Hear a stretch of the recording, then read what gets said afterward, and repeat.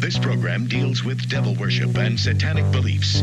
It contains explicit scenes and descriptions of violent crimes and rituals. Americans are asking, who attacked our country? You have declared a subliminal jihad against the United States. Can you tell us why? Everything pertaining to what's happening has never come to the surface. The world will never know the true facts of what occurred, my motives. And night fell on a different world. And Iblis is thinking, I should be getting this position, not Adam, and this guy is created from dirt. And how does the army feel about you being head of the temple of Set? And the conspiracy theorists can say what they will, but I want you to give me power over Adam, and I want you to give me soldiers and minions and all of these things. The people's heads that have so much to gain and have such an ulterior motive for putting me in a position I'm in will never let the true facts come above board to the world. And I want you to be able to give me the ability to whisper into the hearts of mankind. And who was the grotto leader? Don't remember his name. You don't remember the name of a person who involved you in murder? now these people are in very high positions, Do we want to move on to number 3? Yeah, sure. Number 3. All right. I guess you should read this. Speaking of interesting backgrounds. Okay, yeah. Oh, yeah, I can read this. Let's see. So, Parisias, or Parisias, either way, asked on November 27th, 2021, have y'all read any Norman Rush? I know he's trendy with the New Yorker set, but I really love his novel Mating, so I looked into his other book, Mortals. Both take place in Botswana, and the latter is about the inner life of a CIA agent in Gaborone. Apparently, Rush and his wife were Peace Corps directors in the region from 1978 to 83. Seems sus, but his family background is socialist. Curious if you guys had any thoughts. Have you ever read Norman Rush? I have not. I have not read Mating. It is a first-person narrative by an unnamed American anthropology graduate student in Botswana around 1980. Interesting. This does sound interesting. It focuses on her relationship with Nelson Denoon, a controversial American social scientist who has founded an experimental matriarchal village in the Kalahari Desert. Yeah. And it has the narrative voice of the woman, which I guess felt it was mostly acclaimed at the time it came out, derided by some as being like white male or just like male writer syndrome gone wild. But generally seems to be well regarded by the New Yorker set, New York Times set. Yeah, I wasn't too familiar with him either. I read this like long article interview profile with him from 2013 in New York Times, Norman Rush's Brilliantly Broken Promise, which like gave me an overview of his whole vibe. Like I know I've heard his name before, but never like encounter any of his work. The book Mortals sounds particularly interesting to me because it's about a CIA agent in Botswana, I think, who is like, I think he gets reassigned from like Eastern Europe or something. Like it's around 1990 when the Soviet Union is collapsing, and it's about this guy being in Botswana. So that could be intriguing. And yes, he and his wife were Peace Corps directors. They like happened to meet the director of the Peace Corps in the late 70s, and they were looking for a married couple to be like co-directors in Botswana, and they wanted like a couple that was married more than 20 years and had a stable marriage. And so they sort of qualified, and like I think they met at Swarthmore College and like got married shortly after and lived in upstate New York for like 20 years. And he was always like writing stuff, but pretty much like unpublished he wrote poems and prose, and they just worked in various little professions, I guess.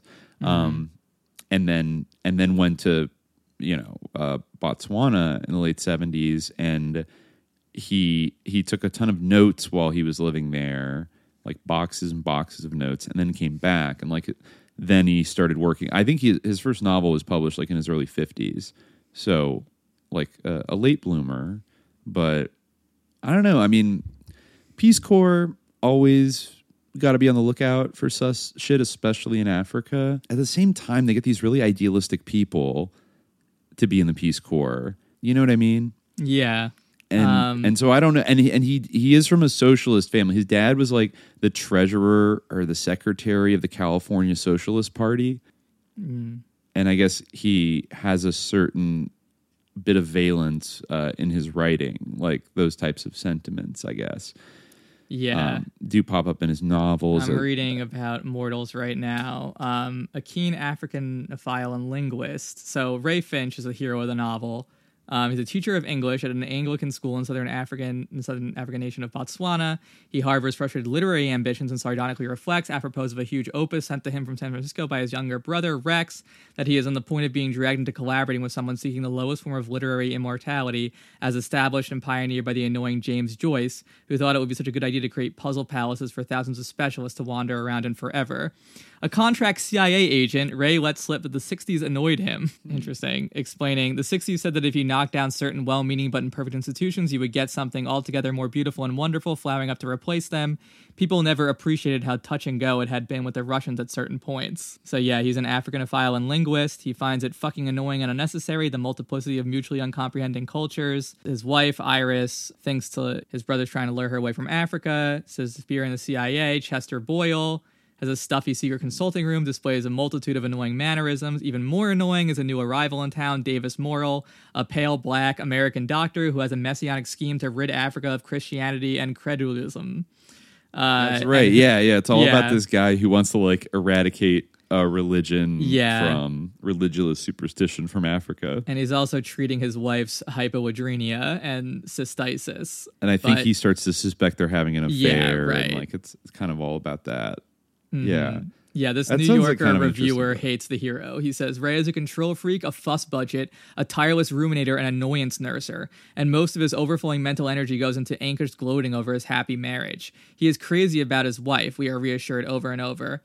The fact that without her, the world will be unintelligible to him. Well, Norman Rush is a big wife guy. He's all about his wife. Right. This reviewer is pissed off. He says, happy marriages in real life should be encouraged and celebrated as basic constituents of a sound society, but in fiction they tend rapidly to cloy. Okay. Yeah, like, he doesn't like that they have a happy marriage in the novel. But anyway, so this is interesting.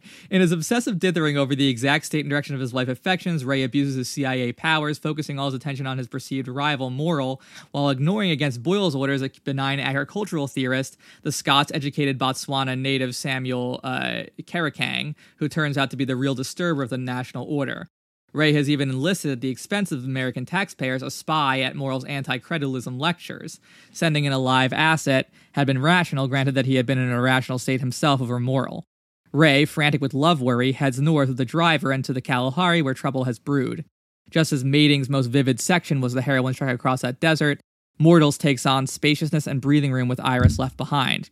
She is ever in Ray's thoughts, though, and the viscid complications of his awareness contrive to slow, with insertions of remembered poetry, song, and details of childhood, the persuasively rendered action. There's a gun battle, a better armed group of South African mercenaries who have been summoned by the CIA, and turn out, and then I guess the reviewer complains that the CIA is portrayed badly. He or she, I don't know who. Complains. Writes, our CIA novels literature, I haven't read many, but Rush seems to have the lingo down pretty well, and the litter's subterfugal tricks. However, Ray's apologetic I hate myself attitude about involvement with the agency seems, after September 2001, rather dated. Instead of being considered too meddlesome and sinisterly omnipotent, the CIA appears to have been, with other national watchdogs, sound asleep at the switch.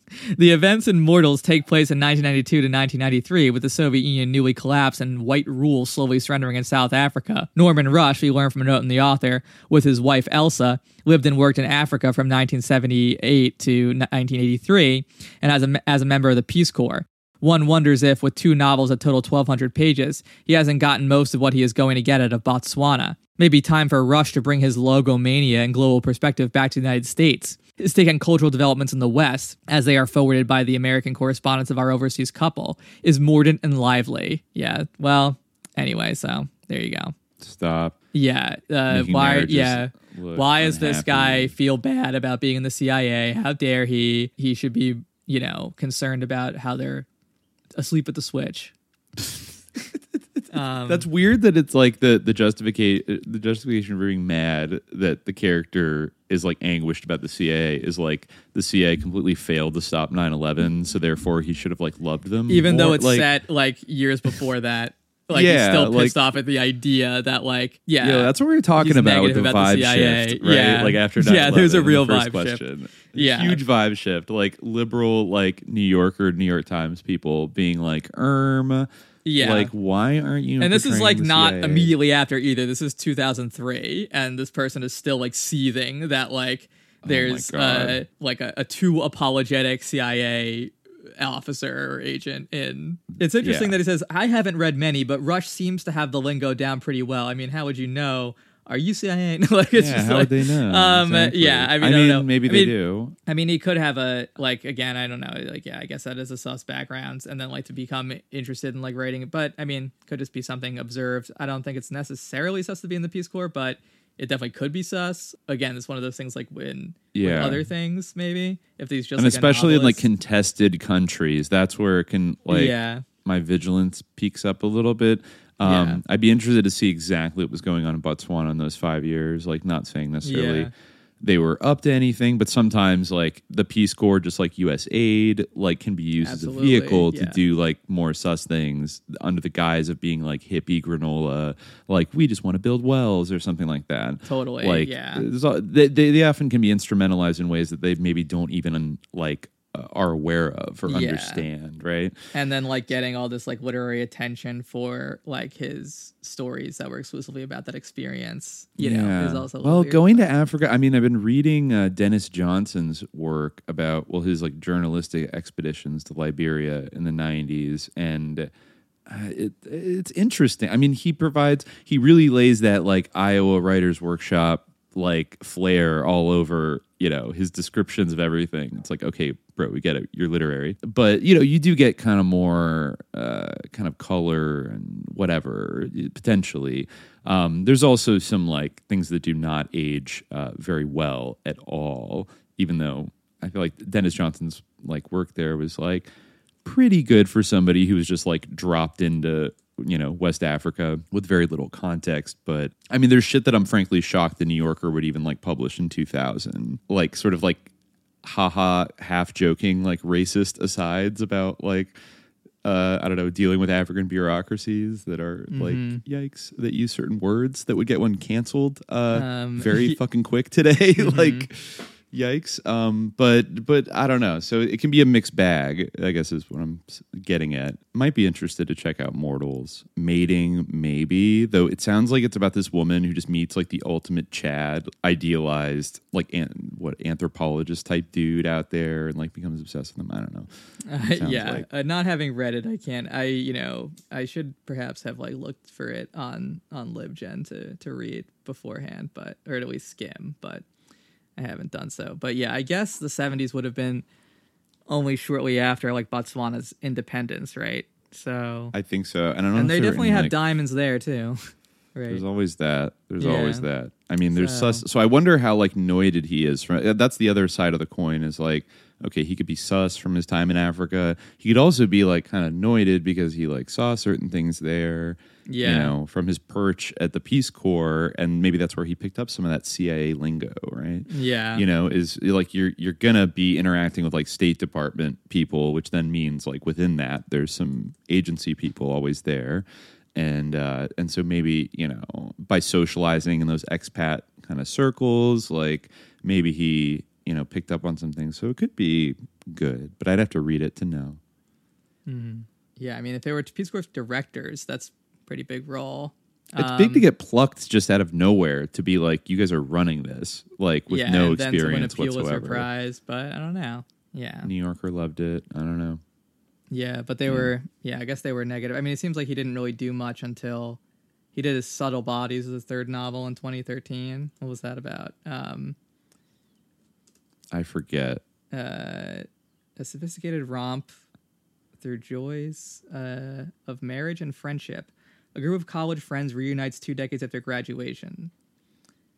Okay. So this seems like it doesn't have anything to do with Africa at all. And it's just like... No. About someone dying and then all these people... I'm just like, it gives me this weird kind of like pain to hear about like these like literary novels from just like 15, 20 years ago. And be like, are people even writing things like that today? Because like there can't be any money in it. I think no one reads. no one reads. No one reads. Even that the stuff, internet has just like destroyed it. It wasn't as destroyed remotely in 2013 as it has destroyed now. Even during Jonathan Franzen's like height of fame, people read, like now everyone's mind has been fried. Their attention span even has the been New Yorker obliterated. crowd itself. Yeah. I don't think they read like literary fiction novels like this. And I do always wonder about the economics of that. Like maybe things were cheaper back then or whatever. This guy didn't sound like he came from any family money or anything like that. Or anything like, it seemed like middle or lower middle class. Like was kind of his background. So like the idea of spending like 7 years on a novel, like, you know, like coming out with a novel, okay, it does kind of well, but then like 7 years later you come out with another. It's like, dude, how do you live? Like that is crazy. I don't think the world allows for that anymore unless you have like substantial resources to kind of go off of. He might have done like some work in the meantime. I don't know, but I think he had. I think he had day jobs. Huge advance of the next one. I don't like, you know, that would have helped. But he could have. It says on Wikipedia at least that he was like a book dealer. Yeah. Oh, that's right. Yeah, he was a book dealer. Teacher. So yeah, that's right. Okay, so he day jobbed it. Okay, that's I'm pretty much the only way I guess you could do it. But it just feels so daunting, the amount of work you have to put in, and then like, you know, basically for unless you're getting a fat advance, which I hear that you don't get anymore. Like those days are over, right? Mm-hmm. Like, well, I feel like there must be so things. Much less money in it. Like I didn't even know what won the Pulitzer Prize in fiction this year. So let's see. It was Demon Copperhead, The Immortal King Rao, and Trust. I haven't heard of any of those. I had a feeling these were all going to be like sci-fi novels, but one really. Well, that's like what I feel like is popular now, but I feel like historical novels are still hanging on a little bit, like the soon to be, you know, in the holidays when you go looking for books, like they're always up there. And maybe historical novels, just like, you know, spy novels. I feel like spy novels. Copperhead is like an adaptation of David Copperfield to like a contemporary context, I guess. David Copperfield, the magician. No, the Dickens novel. Oh, wait, there's a Dickens novel called David Copperfield? Yeah. What? Yeah, you never heard of that? The magician, did he name himself after that? I don't know. Maybe that actually is his name. David Copperfield, American magician. I had no idea. Yeah, he did name himself after that. His real name is David Seth Kotkin. So, interesting. He's pretty sus, David Copperfield. Did he get Me Too'd? But then, like, he like did a disappearing He did some magic. And, like, he waved. He threw a smoke bomb on the ground. Yeah, and, like, disappeared into a top hat. Yeah, because I just saw a big banner for him at the airport in Burbank, like his show in Las Vegas. So he's still definitely. I think he has a sus island in the Bahamas. Something like that. Huh? Weird. Hernan Diaz won for Trust, which is. Trust by Hernan Diaz is one of those novels that's always pulling a fast one on the reader. Take the opening section. You settle in, become absorbed in the story, and then 100 pages or so later, boom, the novel lurches into another narrative that upends the truth of everything that came before. I mean, I guess people are still making movies out of books, you know? You still sometimes, maybe not. Occasionally, but often, way more often out of nonfiction. Yeah, that's true. Like, you know, the history of like the stapler, like, you know, those types of movies. It's really funny how like it has to be based on some IP, even if it's like the thinnest, flimsiest thing in the world. Like, and it really has nothing to do with it. Like, it has this ineffable quality that like people in Hollywood love. That it's bizarre, but they just and I guess you get to own the underlying, like you get to kind of monopolize like that project, like better by, I guess it maybe reduces the odds of somebody of like another studio just copying your original idea, like the way they used to, like when Deep Impact and Armageddon came out at the same time. You know, like if you have something that's like specifically historical, and then you get the rights to like that book, then you have it, and like that's bankable to some degree. It's still vague, but yeah, it sucks. Yeah, the Pulitzer Prize for fiction comes with $15,000, so that's something. $15,000. That's like a year rent. That's like a month in that's like 2 months in fucking New York City. Jesus, 3 max. Like, you know what I mean? Like, yeah, come on, give out a little more, Pulitzer. What the fuck?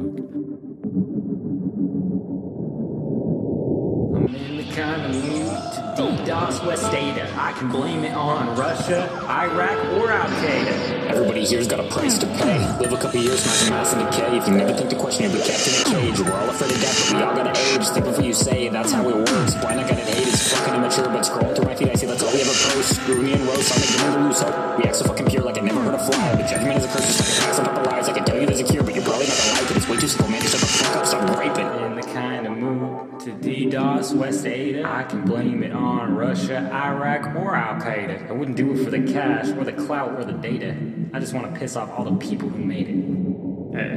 I feel that. Serotonin rods and the lights getting twisted off the supernatural shit, but I know I'm not a ghost. Never think to stop. Break into the unknown. We're all fucking cloud chasers trying to make our mark on the cosmos. Repeating what you watch and then you call that shit your own. We got a generation of speed racers who shit out lyrics and boast.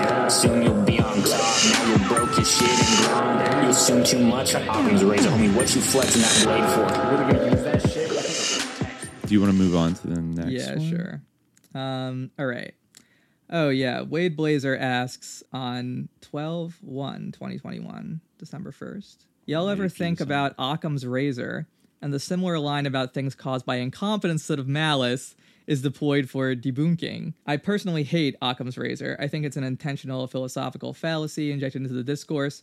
Sure, it works sometimes. I went, just before we started recording, we went and looked up this one because I was wondering if that ellipsis meant like he continued talking about this as we have it like sort of in our document.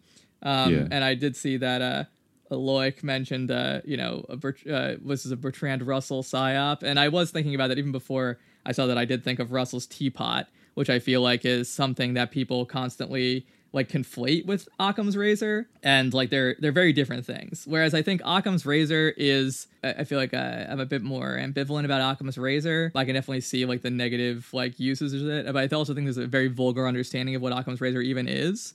But like Russell's teapot, I think is the dumbest thing in the world. I hate Russell's teapot. I think it's incredibly stupid. And anyone what exactly is Russell's teapot is basically like a argument against the idea of God, which is that like, what if I posit a teapot that is rotating on the other side of the sun, opposite the Earth, so we can never see it? Like, you can't disprove that my teapot exists.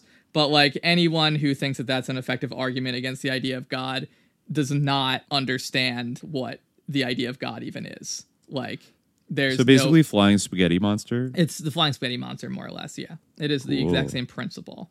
So, or the dragon in the garage. But like people like don't understand like the actual like ontological like function that God has, the ontological role that like God plays, and like what the meaning of God is, and that God is a name for something that really most of these people do in some way. It's just, so it's a very foolish and provincial concept of what God is. But you do see Occam's razor being invoked to like say like Occam's razor says there is no God. I mean, I know that this is he's probably thinking about like, conspiracy theories, things like that. But like, of course, William of Occam was not an atheist at all.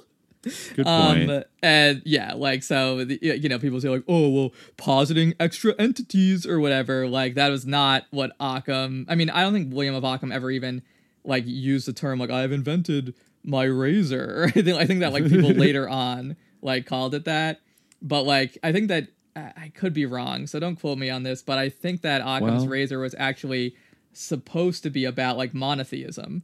It was about the idea that simpler objects like are more probable than complex ones, and so therefore there should be divine simplicity. I think that was part of the idea of the razor. Yeah, well, even the Wikipedia article of Occam's razor even points out that the actual principle is frequently cited as entia non sunt multiplicanda praeter necessitatem, which translates as entities must not be multiplied beyond necessity. Although Occam never used those exact words, popularly the principle is sometimes inaccurately paraphrased as, quote, the simplest explanation is usually the best one. That's the one we hear all the time. Yeah. Right? So I guess, like, the way they describe it is the philosophical razor advocates that when presented with competing hypotheses about the same prediction, one should prefer the one that requires the fewest assumptions, and that this is not meant to be a way of choosing between hypotheses that make different predictions. Similarly, in science, Occam's razor is used as an abductive heuristic in the development of theoretical models rather than as a rigorous arbiter between candidate models. Interesting. So I guess it's not meant to apply it in like a comparative way. I mean, I guess that makes sense. Okay, yeah, like something that requires the fewest like assumptions. I guess it's like on the one hand, it gets at something that I think is like generally often true, right? The like needlessly over complexifying something can strip it of like explanatory power. So, there's something about, I think it's actually even in Islam, right? There's like a kind of a little more of a Occam's razor, right? Like Islam or like the Trinity and like all this other bullshit. Yeah, like, you know what I mean? No, like, certainly. The Tawheed is like Occam's maybe that razor. is where I'm trying to see if like this did have to do with I'm trying to see like what the original. Again, it's unclear because he never actually used the term like or never designated it like himself, right? But yeah, I feel like that thing about the competing hypotheses like are about the same prediction, right? Like it's about like why like two different explanations for why something will happen, but not supposed to be like what like choosing between two different outcomes of what might happen. I guess, but that seems like it might be, again, it's just Wikipedia, and it seems like that might be like, just based on like the sort of scientific context. Yeah, let's see. In controversial writings, apparently he was pretty controversial at the time, appears as an advocate of secular absolutism. He denies the right of popes to exercise temporal power or to interfere in any way, whatever, in the affairs of the empire. This is from the newadvent.org, so also not a super reliable source, but anyway, like, this is pretty like tradcath. He even went so far as to advocate the validity of the adulterous marriage of Louis's son on the grounds of political expediency and the absolute power of the state in such matters. In philosophy, William advocated a reform of scholasticism both in method and in content. The aim of this Reformation movement in general was simplification. This aim he formulated in the celebrated law of parsimony, commonly called Occam's razor, but again, he didn't actually formulate it. With the tendency towards simplification was a very marked tendency towards skepticism, a distrust, namely, the ability of the human mind to reach certitude in the most important problems of philosophy. He denied the existence of intentional species, rejected the distinction between essence and existence, and protested against the Thomistic doctrine of active and passive intellect. So this is like a Thomas Aquinas like feud as well. So his skepticism appears in the doctrine that human reason can neither prove neither the immortality of the soul nor the existence, unity, and infinity of God. These truths he teaches are known to us by revelation alone. That's New Advent's sort of representation of him. But I feel like you need to like get into, I feel like people probably debate what he even meant. Like I have a feeling that it's not like the best representation of his views. But I guess it wasn't necessarily about divine simplicity per se, but about like simplicity, like, as like an abstract principle in the same way, although it might apply to that. But yeah, certainly like he was not someone who was saying like God doesn't exist because of this. And I don't think that he was really saying that like we shouldn't apply philosophical ideas or like, to think about like think about theology at all. But, Sure. I don't know. When it gets to things like, I don't know, explaining history or like the way events go down, I think it has definitely been marshaled into or weaponized into being an op in its very vulgar sense of like a conspiracy can happen because it's complex. Yeah. So therefore it must be the easy thing that was like given to like the easy, very clean explanation that was given to us like must be true because simple things are more accurate than like complex. And it's like, that is not. There are definitely like situations where the more complex explanation is true, like maybe probabilistically speaking, like, but I mean, I also feel like in most of these cases where you're saying like, okay, well, this is unlikely for other reasons despite being more simple, right? It's not just a matter of assessing what is more complex and what is more simple, right? Or what is more easily explained. And it's also a totally different context from like I mean, it does kind of have to do with the idea that, like, it kind of goes back to, like, Chomsky and Galileo in some way. It does kind of have to do with the idea that, like, nature tends toward, like, simplicity, which is, or a certain elegance, which I think there is some truth to it. But, like, also, it doesn't mean that, like, human behavior always follows that rule. Like, I feel like this could apply in different scientific contexts differently from how like human beings interact. Doesn't always, and also like even if we're talking probabilistically, doesn't mean that like always the simple explanation is true, right? It just means like, this is a guideline for some people to hypotheses, right? But yeah. I mean, it kind of clashes against like, once you start ascribing it to human activities, it really clashes against like the cyberneticist insight that like sort of humans are like, I mean, not to be a floppy disk, believer here, but like that humans in a sense are like extremely complex machines, in the broad sense of the term, like, but emphasis on extremely complex, and we're in interaction with nature and our environment and all these other things that we still have like a foggy idea of in terms of psychology and how the brain works and everything. So to be like, oh yeah, like the simplest explanation for like human activity is always, it's like, no, that's where, it can get extremely, complex and multifarious. And I noticed here, though, down in the Wikipedia article, something I wouldn't have quite maybe expected is that I guess Occam's razor was like influential in the development of quantum mechanics by like Planck and Heisenberg and stuff. And reading this, I can see why, but on the face of it, it seems kind of funny that Occam's razor, given what we've talked about with like Cope-Morhagen, that Occam's razor would be sort of invoked to back up something as complicated as quantum physics. Like, I mean, I guess from the perspective of the quantum physicist, what was the like for very specific influence? Does it say? Or well, I mean, it says in physics, parsimony was an important heuristic in Einstein's formulation of special relativity. In the development and application of the principle of least action by Pierre-Louis Maupertuis and Leonard Euler, and in the development of quantum mechanics by Max Planck, Werner Heisenberg, and Louis de Broglie, and I guess in chemistry as well. But let me see a little more down here. Yeah, interesting. There are notable exceptions where Occam's razor turns a conservative scientist into a reluctant revolutionary. For example, Max Planck interpolated between the Vienne and Jeans radiation laws and used Occam's razor logic to formulate the quantum hypothesis, even resisting that hypothesis as it became more obvious that it was correct. But it also says that appeals to simplicity were used to argue against the phenomena of meteorites, ball lightning, continental drift, and reverse transcriptase. I think that's an RNA DNA thing. I think so. Yeah.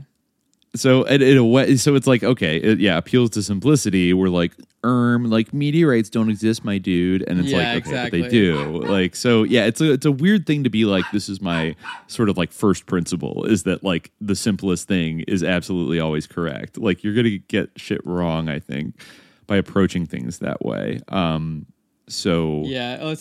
actually are saying neither the wave nor the particle explanation suffices, right? So they have to have both, right? So that's more complex, not more simple for their quantum mechanics in a way. So, I don't know. But again, in that case, I feel like the simplicity of the pilot wave theory, the deterministic pilot wave theory, perhaps would prevail. But it is interesting that like the idea of Occam's razor, if you want to make like an anti-Occam's razor argument, I am, again, I'm not like super like up on like medieval like Christian like theology or philosophy like at all. Just in the way that you would be from like having the familiarity that I have with like medieval Muslim theology and like kind of having a little bit of an interest in like seeing people discuss these things today, like running across it. But so I have gotten like a little bit of like I'm leery. I feel like nominalism is often invoked by like Catholics today as like a boogeyman kind of. So I feel like, an Occam is like a nominalist. So I'm a little bit like leery of like arguments about like nominalism ruining everything. Cause I've always kind of felt like it must be like more complicated than that. And like not wanting to throw my hat in with like the like grand invective against nominalism of, these sort of contemporary sort of Catholic polemicists. But, I do think it's interesting to make it, if you wanted to like inveigh against Occam's razor in the way that it's invoked, to dismiss certain analyses of events or things like that. It is interesting that like, that sort of new advent take on him of like, someone who, was trying to like create like totalitarianism and like absolute power for like the state. I mean, I guess, they frame it in a certain way, like vis-a-vis the Catholic Church, of course, right? But it is. And I mean, also Loic mentioned Bertrand Russell, who if I recall correctly, was a huge bugbear of Lyndon LaRouche back in the day. Mm-hmm. He's one of these Malthusian sick fucks that, wanted to, plunge the world into like a globalist hell or something like that. But yeah, I guess he had the flying spaghetti monster tea kettle. Very cool. He was a pacifist who opposed the Soviets. Very cool. Yeah, I don't know. British aristocrat. Do you have anything on that? On Russell to say about Russell? Just that I hate Russell's teapot. I don't have anything like necessarily. I mean, I know he's come up a couple times before about how he's sus, but and I'm sure he is in certain ways. But yeah, I just like when I heard about Occam's razor, I thought about Russell's teapot as also something that like is sort of invoked in these like atheist, like these sort of very stupid atheist arguments. So that was like the only reason why he occurred to me. But I think that idea of the teapot is incredibly like insipid and stupid. Yeah, it doesn't do much for me. Yeah, like not very compelling. Okay. Yeah, and I've had it thrown at me so many times, like the vulgar Occam's razor of like, my dude, like it couldn't be a conspiracy because Occam's razor, and like when something gets to that level of being just like a meme is itself like a vulgarization of like the original idea. It's like not even what the original idea was basically, but it's just a way to like it's like an weapon to basically say that like simpler unfoldings of events, that's more accurate than a kind of convoluted, confluence of forces. Like history really does not bear that out, I don't think.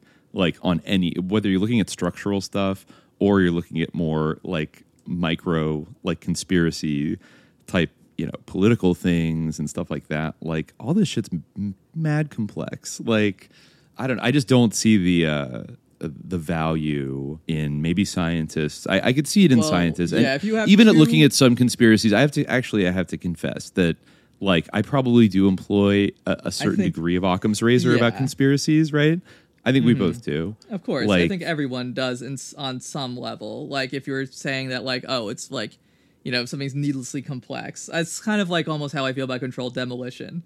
That to me is like I know. I see. For me, the Occam's razor would be a little further out to like the planes were holograms is where it gets Occam's razory for me. Of like, there's ways to do this attack that like don't involve a hologram plane. Which like if maybe that exists, I wouldn't rule it out. But I've never seen a hologram plane, so like, and especially not in 2001. So and there's an explanation that like is equally adequate that like doesn't require like the holographic planes. They were drones, yeah. Right, yeah, exactly, right. Like you don't even need to go. You could, like there's multiple. But you could say, they were hijacked, like, or they're drones. Yeah. Like either way, like drone to me, that is more, that is more Occam's razor approved because I bet you Boeing did have like fly-by-wire technology by 2000 that. Like maybe it could like the drone program is already underway by then. Like, like the latency was low enough that like they could probably, hypothetically, just like how they probably had the technology to use like an EM pulse weapon to like kill Senator Wellstone. But then when you start to get like more and more and more kind of complex, or I think in talking about I feel like I kind of was applying it just now and like the Paul Wellstone thing. It's like, do you need like the EMP weapon, like for this to happen, But something that I would say is that like, okay, I don't think that it's necessarily an equally adequate explanation that, I think it is possible that pilot just like fucking sucked, right? And that plane just crashed, because he sucked so much, right? That could possibly explain, like, again, I'd had to be like a plane. This is also brushing up against like having to be an engineer, having to have like evidence on the ground and things. But like, let's say that like, let's just assume for the sake of argument that like that is an explanation that like would work in terms of the practicalities of it.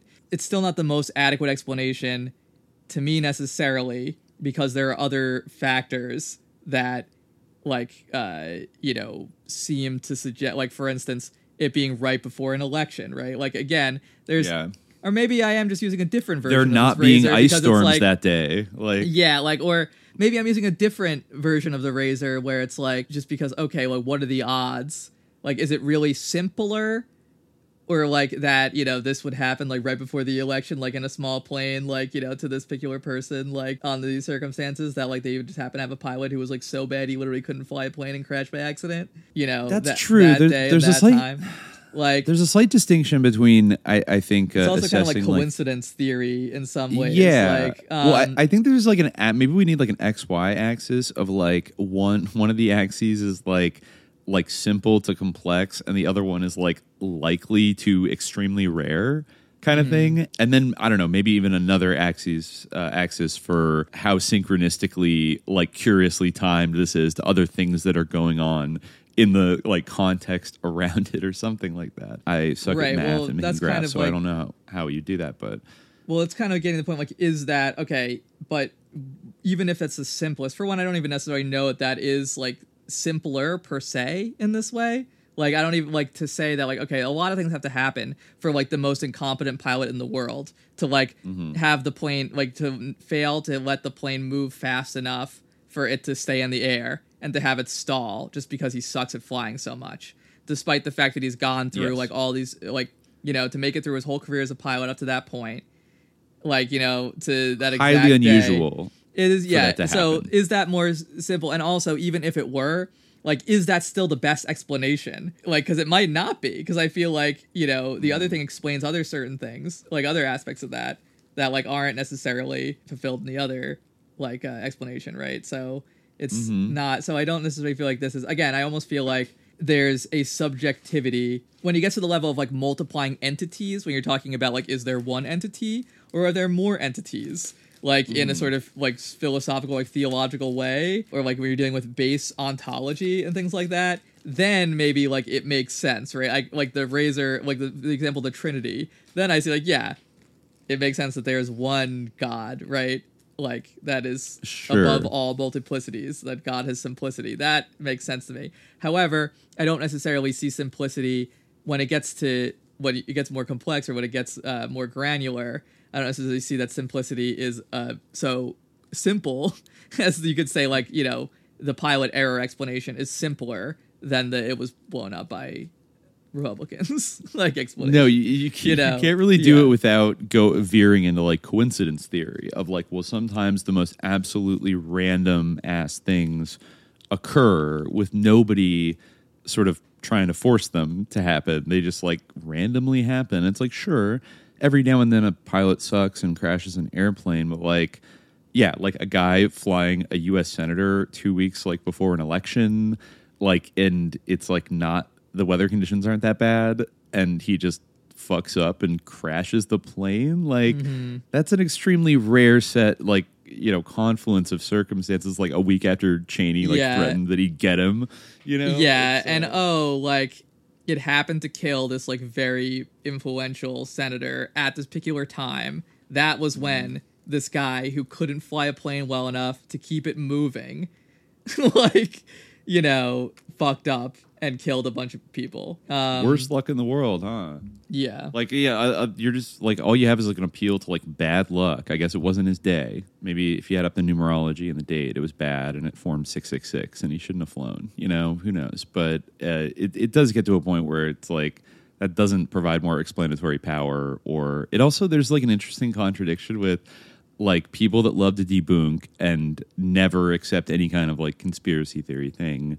Invoking Occam's razor constantly, but then like the thing they always say about like conspiracy theorists or whatever the straw man is that they crave simplicity, and that's why they come up with like conspiracy theories. But it's like, well, which one is it? Which one's more simple, right? Because if it's more simple, then it's right? I don't know. That's contradictory. Yeah. It's interesting. Yeah, I feel like it's because the simplicity thing is that like, like there's intentionality to these things when actually they're accidental. But even though. But a lot of the time we're talking about this, there is just another intentionality, right? It's just a different explanation, and there's still an intentionality. Whereas sometimes, like, people say, oh, these things are accidental.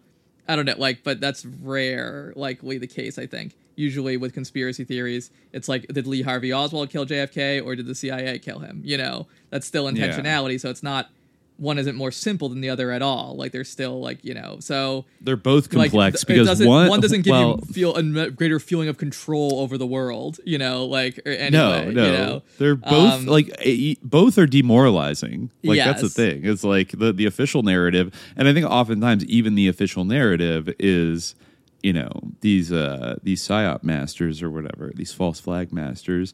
Like they probably, just like what the Gladio people used to say, like you want to like scare and demoralize everybody so that they just like don't know what's going on and they like flock to the security state, you know, for protection.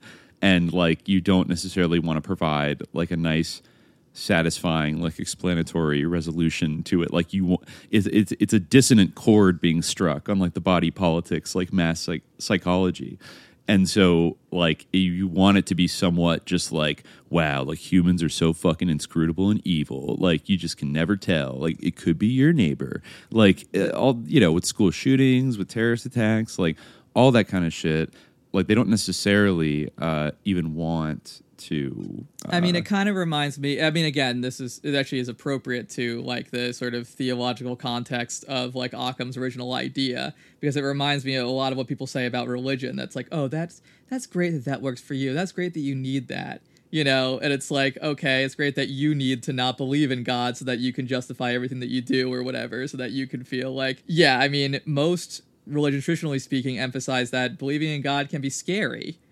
Like God-fearing, right? Like there's a scary element to believing in God. It's not necessarily comforting. You know, it's people don't believe in God, I don't think, for comfort.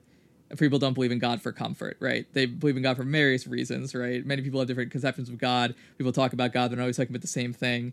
When people talk about things that aren't God, sometimes they're talking, like, it is sometimes what they're referring to, like the ground of being or whatever. They might be referring to something that others would recognize as being God. However, I don't think it's just something that people are seeking comfort per se. Maybe like, you know, if it's a cultural thing, there might be a part of it. There might be a part, especially because like a lot of churches like lean into that in America these days, of like just emphasizing the comfort factor and like how like nice and cozy it is to be a part of it. Like it'll make you feel good. I think that is the community component, right? I think that there's something comforting about the familiar, and religion may be what's familiar, right?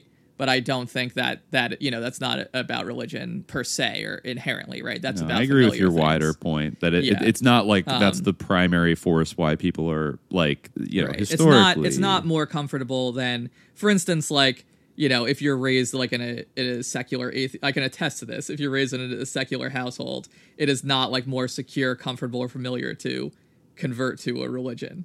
I don't think. No, that's for sure. Like, that's for it sure, would be more comfortable and familiar to remain an atheist. Anyway, I thought this was actually an interesting point. This is from the Cambridge Companion to Occam, and I think this relates very much to what you're saying. So it says, he says, Occam's razor is frequently expressed in the statement, beings are not to be multiplied beyond necessity. Occam himself never puts it that way, but often says equivalent things. Plurality is not to be posited without necessity. What can happen through fewer happens in vain through more. When a proposition is verified of things, more are superfluous if fewer suffice, and so on.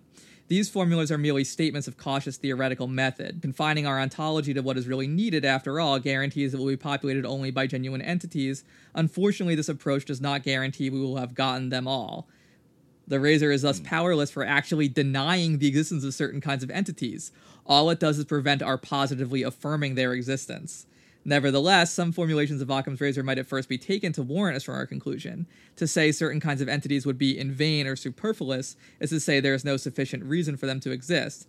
Thus, not only is there no positive basis for postulating them, but the principle of sufficient reason actually rules them out. God and nature, Aristotle said, work nothing in vain. Curiously, Occam does not cite this text, no doubt in part because he does not believe it is true, at least on the part about God. Furthermore, even if one did believe an unrestricted principle of sufficient reason, these versions of the razor would in practice be no stronger than what we have already seen. They would allow us to deny the existence of certain entities only if we were in a position to assess all possible sufficient reasons. But we are not.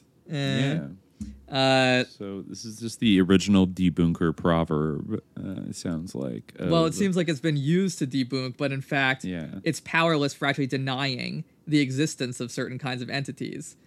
What it does at most is prevent us from positively affirming their existence.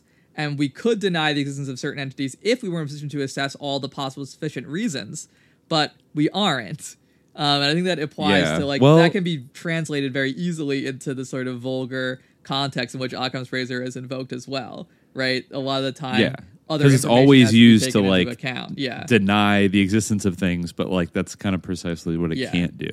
He says the difference between Occam and those he criticizes is over which entities really are necessary, right? The razor by itself does not decide that.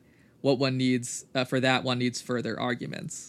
Right. Yeah. So, well, kind of, related to entities, there's a whole section in the Wikipedia article about leprechauns. Oh, yeah. Which I guess came up. Well, that's like the Russell's teapot thing of like, oh, this happened because of a magical invisible leprechaun, but it can also be explained by something else. So it's like kind of, it's flying spaghetti. Get that anti-Irish bullshit out of here, Bertrand Russell. I see you. Yeah. Right. They say like, something could have been knocked down by like, but I don't know. It's kind of like it depends. It depends on what the leprechauns are being posited to explain, right? Sure. You could say like, I can't even think of a situation where you like. It seems like kind of a weird argument almost because you wouldn't posit a leprechaun apropos of nothing, right? You would posit it to explain something mysterious, right? Yeah, the only example they have is like, a guy lying about like a leprechaun knocked down this vase, but he actually did it. And it's like, okay, yeah, that's one example, but like, what if he experienced a leprechaun? Yeah, exactly. Or like the vase was knocked down, like by apparently no other force. You wouldn't assume leprechauns, and again, you wouldn't necessarily have any way of knowing that it was leprechauns other than perhaps a djinn. But but no, like again, like it's like kind of just saying like, oh, because no one saw the leprechaun, and then like the person comes in and they're saying there's a leprechaun. Yeah, the better explanation is that they're lying, right? This is like a straw man example. I think they're but twisting. But it could have been a leprechaun discourse. It could have been a leprechaun. Well, I was thinking about Bigfoot even before I read the leprechaun part. As also, like, there's other factors like how trustworthy is this guy? Like, was he have a reason to lie to you? Who is he? What's his relationship to you? Is he your These husband? are all very complex questions to be asking. Is he your best friend? Like, is he like he's swearing to you that he saw a leprechaun? Like, and now you disbelieve him just because it's simpler to say that he's lying? Is it really though? Because I don't know if it is. Some people see leprechauns. It depends on other information. I love. He's calling an entire island of people liars. Exactly, they're just dismissing. Yeah, the indigenous embodied knowledge of the people of Patty of and Aaron's Bridget Isle. Just lying. They can't pay their rent. Exactly. Wow. Yeah, it really is anti-Irish. It's like deeply. Someone needs to fucking bring that up on the talk page. Ethnic discrimination is being invoked. Yeah. I also wanted to mention. Like. Before we move on from this, the like sort of the corollary idea of things are like better explained by stupidity instead of malice or whatever. I forget exactly how it's formulated. Like never assume malice when it could also be explained by stupidity or whatever the hell they say. I want to shove whoever said that in a locker. Yeah, first of all, like I don't like. There's many things to take apart with that, but I also feel like, for one, I always like find it. I always kind of like bristle a little bit at like people feeling like superior about their intelligence because like so many people have like an overinflated idea of their intelligence. And like I think it's always important to like be humble about like how intelligent you are, right? Like and like to assume that people are stupid. And also a lot of the things that like I remember people saying that like if you say like, oh, they were lying, they'll be like, never attribute to malice what can be. Also, my main point is that stupidity and malice are not mutually exclusive at all. In fact, they often go hand in hand. In fact, I would say that like the intelligence that really matters, I think that some of these medieval and also classical philosophers would agree with this, that goodness and knowledge, like true knowledge is about goodness, right? And about being benevolent, right? And being a good person. So I think that like a lot of the time, like true stupidity is when you are like a malicious person. I think that that is something that is very much borne out. And also like a lot of the time, like, lying does not require intelligence, and malice does not require intelligence at all, right? These can be both things. Not like exceptional intelligence, like all humans can lie, some better than others, but like it's definitely a skill that is within the grasp of the vast majority of humans, I would say. Yes, and Also, I think that sometimes malice in that sort of axiom is confused with like intent, right? Like, oh, it was an accident versus it was on purpose. And I think that's a much more, like, people will say like, oh, accidents are more likely than things that are on purpose, which I think is, I don't know, like, honestly, the answer to that. I mean, obviously, like, if you really get back down to the base ontological level, this goes into a William of Ockham world where I don't really believe, like, in accidents. However, like, leaving that base ontological level aside, like, you're talking about human intentionality, I don't actually know if it's true that things that are more things that are accidents happen than things that are on purpose. I don't know how you would assess that, and it doesn't seem intuitive to me at all that accidents are more likely than things that are intentional. No, and like what even is intentional?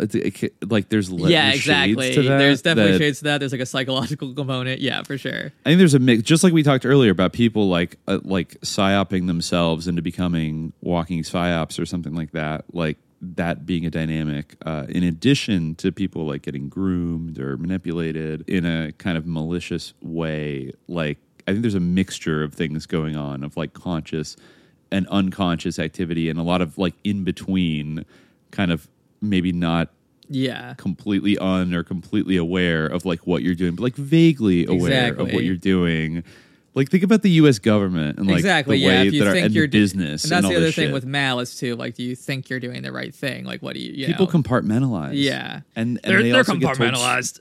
They're compartmentalized. Yeah, they're so compartmentalized. Yeah. As they might be literal demons. Did he say the RFK Jr.? No, he said it. He likes it. He endorsed him. He likes him. Oh, really? He endorsed him? Yeah, he's a patriot. Yeah, I was just watching him talk about how there's like, you know, someone was saying like people in the CIA are so. Oh, it was Tucker. He was saying it to Tucker because Tucker was saying, look, I know many people in the intelligence community and they're so I think it was about 9/11 actually, and he's like, but they're patriotic, good American citizens, and Alex was like, they're compartmentalized or so, you know. Well, you know, like rare good point from Alex Jones. They are kind of, I mean, and they're told stories. You join the military, you're told a story. You grew up in this culture, you're told stories. Like you join a company, like one of the culty Silicon Valley mega companies, like they try to indoctrinate you with their stories and like get you to view things in a certain type of way. And then that allows people to do work that they might otherwise, like if they looked at it from a different angle, might be a little bit like icked out by or have moral reservations about, but you can kind of go on sleepwalking if you're kind of reassured that like, no, I mean, even bringing up all that like Hannah Arendt, like Nazi Germany shit about how like, you know, there are probably plenty of people that just sort of like went with the flow and like didn't try to think too hard about like, you know, it's like not to absolve them, but like that is a human dynamic of like not every single person in Germany, you know, even who was probably like conscripted into the military or whatever, was like the most frothing ideological like Nazi of all time. It was like a spectrum. They all ended up being complicit in it though, which is significant.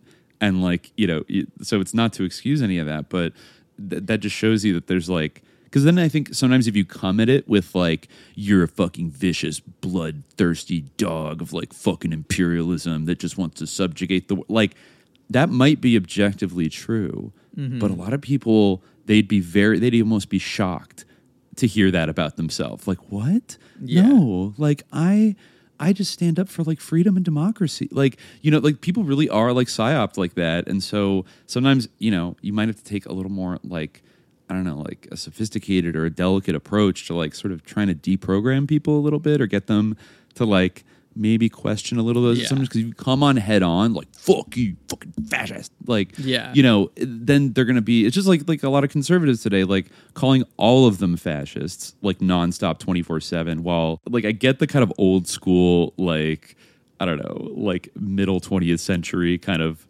the rhetorical boldness of just saying like the imperialist fascist dogs like are at it again and stuff like that. Like I have respect for say like the communists or whatever, or people in the third world saying that in the 20th century, but like today when like white liberals are like saying that about like, I don't know, even like a huge asshole like Ted Cruz, and he's kind of fashy, you know, but just like your regular like I don't know reactionary or something, that they all must be consciously like polishing their leather-bound copies of Mein Kampf like in their basement, the huge swastika flag. It's like, well, I mean, like I get into the larger point. I mean, I don't know, like I feel like okay, true, like Ted Cruz probably believes like, but I think again there's a little bit of people don't necessarily realize like how similar their own ideas are to like no one thinks of themselves as being a Nazi, you know what I mean? Like so like everyone or even a believes that fascist, yeah, as far as possible true. as you can be from a Nazi, like so no one's going to acknowledge any similarities they might have with those ideas,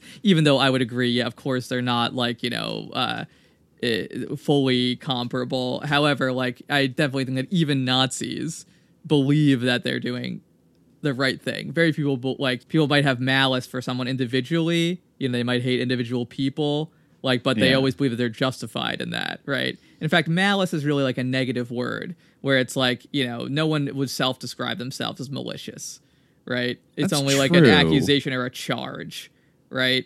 Or something that you just avow having, right? But you might be like passionately opposed to someone, or like, you know, really out to get someone, but you believe that you're righteous in that, right? No one ever thinks that they're bad, you know? They tend to, unless you're like, even and Michael if you've done Aquino, something bad, it's a necessary evil, right? Yeah, no, he does.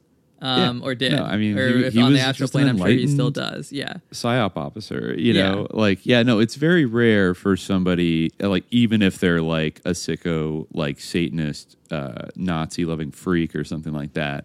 Like, it's because they think that's like good for some reason, which I God would is consider evil and twisted. Satan is good. Yeah. Yeah. Again, like we've said this many twisted times, like, sense of no one has morality. ever, like I'm the bad guy. Yeah. Thinking that, like, they're gonna, you know, they're signing a contract with an evil being, you know, or something. Like, like, no one is willingly, like, making a compact with someone, like, you know, an evil being who's, like, ontologically wicked and is gonna damn them to hell or whatever. It doesn't make any sense. Like, you know, it. Yeah. Yeah, it reminds me. I guess it just like, means like deception and self-deception are very important factors, I think, in sort of assessing like intentionality that are like valuable to keep in mind, even though you can still definitely judge somebody for like their actions, right? At the end of the day, of what they end up doing. The purpose of a system is what it does, right? So, you know, if you end up doing some fashy shit, then, or like arming death squads in like Central America, then you're a sicko. Even if you think you're like, but you might think you're just like the most down-home, normal, good, patriotic person ever, you know? Though honestly, in the 80s, there were people that I felt like did get off on being sickos, like fucking like Dewey Claridge and like some of these other people that kind of had a dark streak in them of... but I mean, they still thought it was good at the end of the day, just like in a very fucked up way. That right. Really No, I think that people do get off on cruelty, and sometimes you're right that there is like kind of a darkness to it, where it's like kind of the forbiddenness of it, like is appealing for sure. But again, I think that's where like compartmentalizing comes in. Like again, even if you can acknowledge yourself as doing bad things. Right? Like that's a universal phenomenon, right? I'm not remotely suggesting that people don't routinely think that they've done bad things, but they still want to believe that they're trying to be good, right? They're good people, right? If they like at their core, right? They're trying to do the right thing. Few people have given up on themselves and just accepted like, I'm a fucking piece of shit. Like I'm fucking pure evil. Although there may be some people out there like that, but they're, you know, it's hard to imagine how such a person would like really find a reason to keep going. I guess maybe if they're just in a haze of like abusing substances, that could be something that like, or like it's a flex, you know, it's like it's the classic thing of like, I was raised in an oppressive, like kind of psychologically abusive, like evangelical household. And now I'm like a Satanist because in their view of the world, like the Christians are the bad hypocrites, and therefore, that's whoever's the opposite of the Christians, like is relatively speaking different. I mean, like when people like for Abu Ghraib or something, you know, like I think that it's possible the people who were doing that like knew they were doing something fucking sick and cruel. But I think so. In a whole, it was part of like, you know, like it was compartmentalized within a larger self-image, you know, and also the people were so dehumanized that there are many ways of making it like they could reconcile that incredible cruelty. Like you said, the Hannah Arendt thing. There's psychological scaffolding that happens and also social scaffolding that happens that allows like these horrible acts of like cruelty and violence and like just the man's inhumanity to man to take place, you know, and be reconciled with people's ability to like look themselves in the mirror, you know, or you know, keep going and believe that in what they're doing and to do what they're doing and not like revolt against it.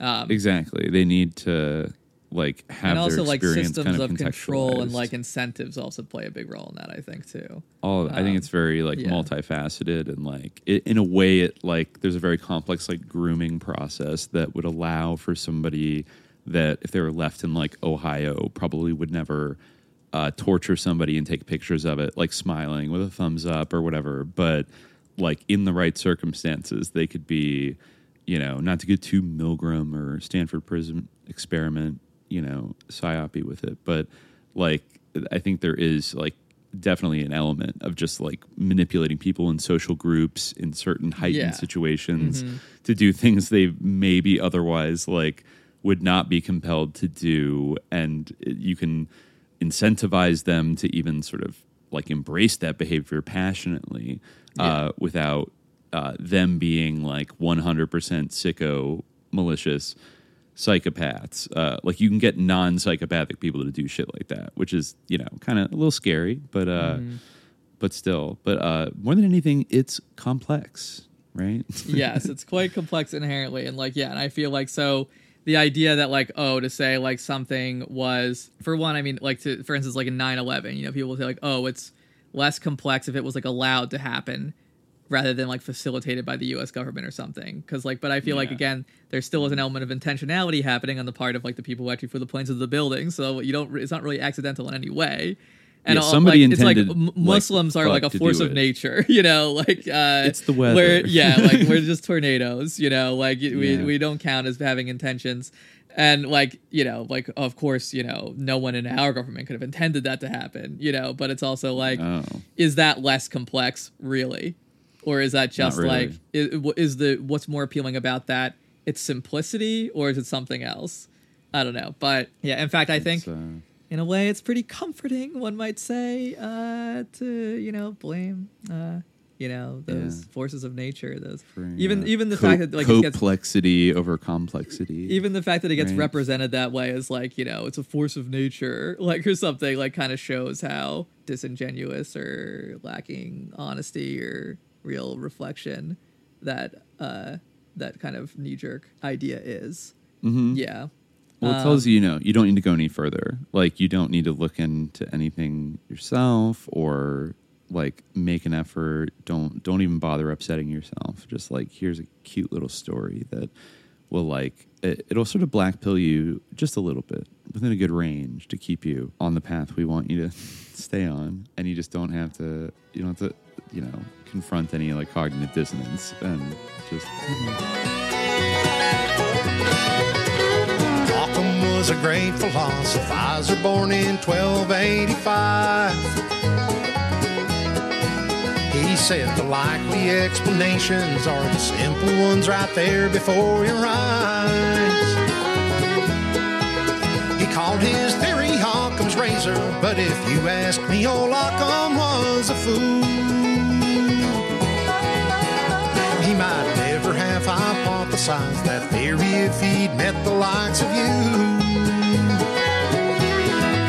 You said you loved me with your smile, so I drew a strong conclusion that you'd be around a while.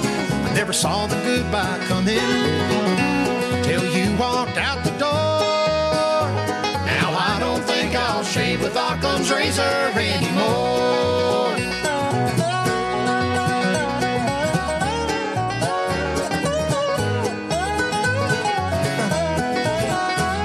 I wonder if old Occam ever had a broken heart as bad as this. Well, it's illogical and I dare say impractical to ever think he did. 'Cause you see, Occam was a friar, unaffected by the games a woman played.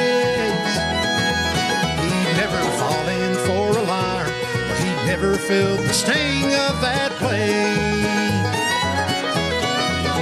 You said you loved me with your smile, so I drew a strong conclusion that you'd be around a while. I never saw the goodbye coming till you walked out the door. Now I don't think I'll shave with Occam's razor anymore. Now I'm pouring whiskey on this lesson learned, and all I know is this cup's deep and it burns. You said you loved me with your smile, so I drew a strong conclusion that you'd be around a while. I never saw the goodbye coming till you walked out the door. Now I don't think I'll shave with Occam's razor anymore. Now I don't think I'll shave with Occam's razor anymore.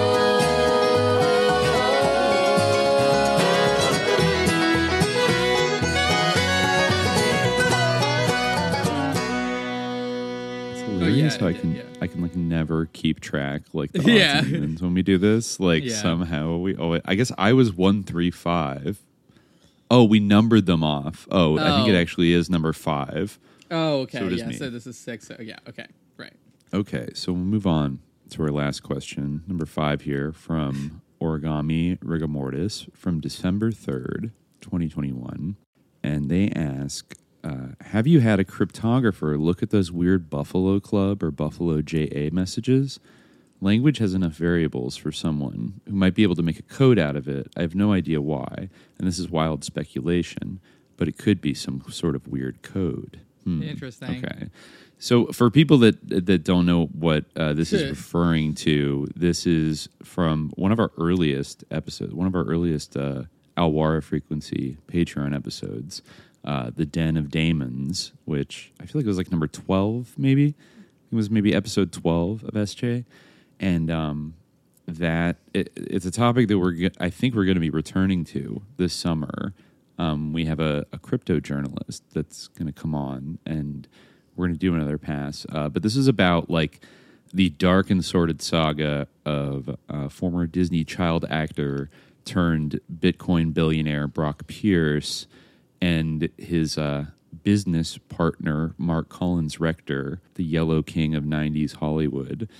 And basically the company they had in the late 90s, Den, Digital Entertainment Network, which was sort of exposed as being like this pedophile grooming kind of ring in Hollywood. And then they fled to Marbella, Spain, et cetera, et cetera. And I had talked about in that, and maybe I'll unlock this episode before we come back to it, was I got very annoyed about this in like 2014 because Brock Pierce got named to the Bitcoin Foundation. I learned about all this like sordid past and the sex scandal and everything, and I found, well, somebody else found, but then I started like tracking it on Facebook. There were like these accounts which seemed to be controlled by Brock Pierce and Mark Collins Rector and Chad Shackley and like a random assortment of other people that were like really creepy. Right? Like really fucking creepy. And they were often posting around like Marbella, Spain, but they had like a central motif, which is mentioning like in the comments on their various pictures, this Buffalo JA. And they were speaking in a kind of like a broken like ESL kind of English. Like that was how they were typing. They would always type like ja, ja, ja, ja, ja, the way Spanish speakers say ha, ha, ha. Mm-hmm. But so it's like it wasn't 100% clear like whether or not these were actually the guys that they were kind of like their profiles represented them as, or if they were like... They'd be like J.A. Right? Buffalo, ja, ja, ja, ja, ja. Well, ha, it'd be like it would have some kind of bizarre... Yeah, that's I think what they're getting at here, is they had this bizarre syntax of like, not now Buffalo J.A. with the ass in jail, LOL. And then like everyone immediately just goes LOL, LOL, yeah, LOL, LOL. And it's like, what the fuck is going on here? This is so... And it, like they would have weird pictures of like a baboon like shoving its butt out like... like with its butthole open. Baby creature. The meat baby creature, like these kind of strange, like occultist, like deviant art, like pentagram things, the names of different demons on them, and then like some of the guys in this group had another Lord of the Rings thing too, right? They had like the black speech on there. Yeah, the ring. Was that from Lord of the Rings? I forget. They definitely had some Lord of the Rings like text on that DeviantArt pentagram. This is in our episode. You're right. It had like mithril type shit. Yeah. Interesting. And I mean, there's so much there. And then some of the guys, like some of the accounts that definitely seem to have just like alias names and random pictures of like real people, but people that looked like spooky, had the cover art on their Facebook page was like Defense Intelligence Agency and shit like that, and like Interpol, and like even more obscure agencies like I think even like maybe like National Geospatial Intelligence Agency, like just like these huge like banners of like the official logos of all these different agencies, and they looked like spy types, basically like intelligence people, and they were all up in there being like LOL, and like tagged in locations together with Mark Collins Rector. Like there was so much crazy shit. So I don't know. I've wondered a lot about the language thing because, like, you know, if you were a debunker, you might say, wow, you know, like these guys are all American. Why would they talk like that? They're in Marbella, Spain. It's obviously like some Spanish people, but then I have no idea like why. Who, like, what random person would do this on Facebook? Like, it's so fucking specific and weird. Yeah, we had some speculation about who Buffalo J.A. might be, right? You're right, like, you're right. I mean, I've speculated multiple times, and it's always in my brain. Like, I think when I posted on, like, the Bitcoin Talk forums, that was one of my first, like, sort of, you know, paranoid investigations that I like put up on that. I think it speculated there was like some Hollywood kind of like fuckboy type that was like tangentially connected to Brock Pierce that had those initials, and then I, like if anybody reads that, like I denounced that. That was, I think I barked up the wrong tree or whatever. But then I don't know, Julian Assange. I don't know. He was in jail around that time. When did he get arrested? Yeah, you're right. When did he get arrested? Like, didn't he get actually arrested in like 2013 or something like that? I'm not sure. I don't remember. I would have to go back and check like the 2019 timeline. is what Google says if I put that in. But he was hiding in the embassy for a year in like the God, what was it? The Bolivian embassy. The London. Ecuadorian embassy. The Ecuadorian embassy. In 2012, while he was on bail, he was granted political asylum in the Ecuadorian embassy in London. So one could construe that as being in jail, LOL. Perhaps, yes. Maybe. But well, maybe they were speculating about him, about to be in jail, you know. But there's like a creepy, malicious like glee that all these and the way they all like, come in and just type like LOL. Like it's very weird. No one acts that way. It's all very strange. And why was Chad Shackley, who was one of the three like co-conspirators of Den, like was Mark Collins Rector's like 15-year-old boyfriend, like when they first met over the internet, like his Facebook profile it was his picture, but his name was Kevin Collins, which that actually might have been my portal to learning about Aquino for the first time, because then I Googled Kevin Collins, and he was one of the original milk carton kids from the early 80s who was kidnapped, I think, on Divisadero Street in San Francisco in the early 80s. And there's like a very eccentric, like old hippie Marin County guy that used to blog a lot and was like a huge protester of Bohemian Grove. And he wrote a lot of like wild shit about like what actually happened at, like, he was full on like the child sacrifice. Like this is before Alex Jones, you know, he was writing stuff about this before Alex Jones like infiltrated, quote unquote. But I remember he told like an insane story about how like Kevin Collins was abducted by Michael Aquino and taken to Bohemian Grove for like the summer sacrifice where like Bill Clinton, George Bush, future Pope Ratzinger, future Pope Benedict and like a bunch of other power, and like Henry Kissinger sacrificed this boy in like a satanic mass and shit. And I think that's the first time I'm like, who's this Lieutenant Colonel Michael? And then like my world was forever changed. All that shit. And so, I mean, even if that's like not true, that he was sacrificed at Bohemian Grove, this was a kid who was famously kidnapped in the 80s and was on milk cartons everywhere. And this guy who was implicated in a pedophile scandal is like using the nickname of a stolen boy. Like this is like some Johnny Goss shit. This is like, I mean, I'd still, and of course, yeah, like if it's not actually them, then, I mean, I didn't have the impression from it that it was like somebody who hated these guys that was like parodying them. I don't know. Like, did you sense any of that? Because I kind of didn't. Yeah, I don't know. I mean, I feel like it was too arcane. For me, the code element of it, I feel like it can't be like a code because, as I recall, like again, it was Losi LOL and Buffalo JA and then Buffalo JA. And I feel like JA. Yeah, what information could there be in there? Like it would still have to be like, you know, just words. Like I'm not sure. Well, I guess maybe letters could stand for, but still it would be like the same message repeated, right? And I'm not sure how even a cryptographer would be able to decode it if it like the. I think it actually might not be, and this is going to get, and we're going to get schizo here, but I don't think like cryptography maybe is what like the text in the post or like the comments was, but it does remind me of like at least what was alleged during Pizzagate, right? And actually has been borne out somewhat to some extent in all these leaks about the Epstein's interactions with like Jess Staley at JP Morgan Chase and other like powerful people, where they're clearly like, I forget who it was. Maybe it was Ehud Barak or it was somebody who was super tight with, where like in Epstein's schedule planner, like he constantly has these like bizarre references to like Jess Staley is like coming by the island today. Like, make sure you have his chilled white wine ready for him. And then, like, later, it's like, follow up on white wine. And it's like, okay, dude, like, this guy... And it's, like, always white wine. And then he's, like one time he's messaging him, like, Jeff, I'm hanging out in the island right now with a crisp glass of white wine, just thinking, like, thank you so much. And it's like, wow, this motherfucker really loves white wine. And, like, that's definitely a code for something. And then when he was saying wait, I'm not done. I'm not done. All right, okay. No. You know, you're not going to debunk this. No, then when he's talking to Jess Staley...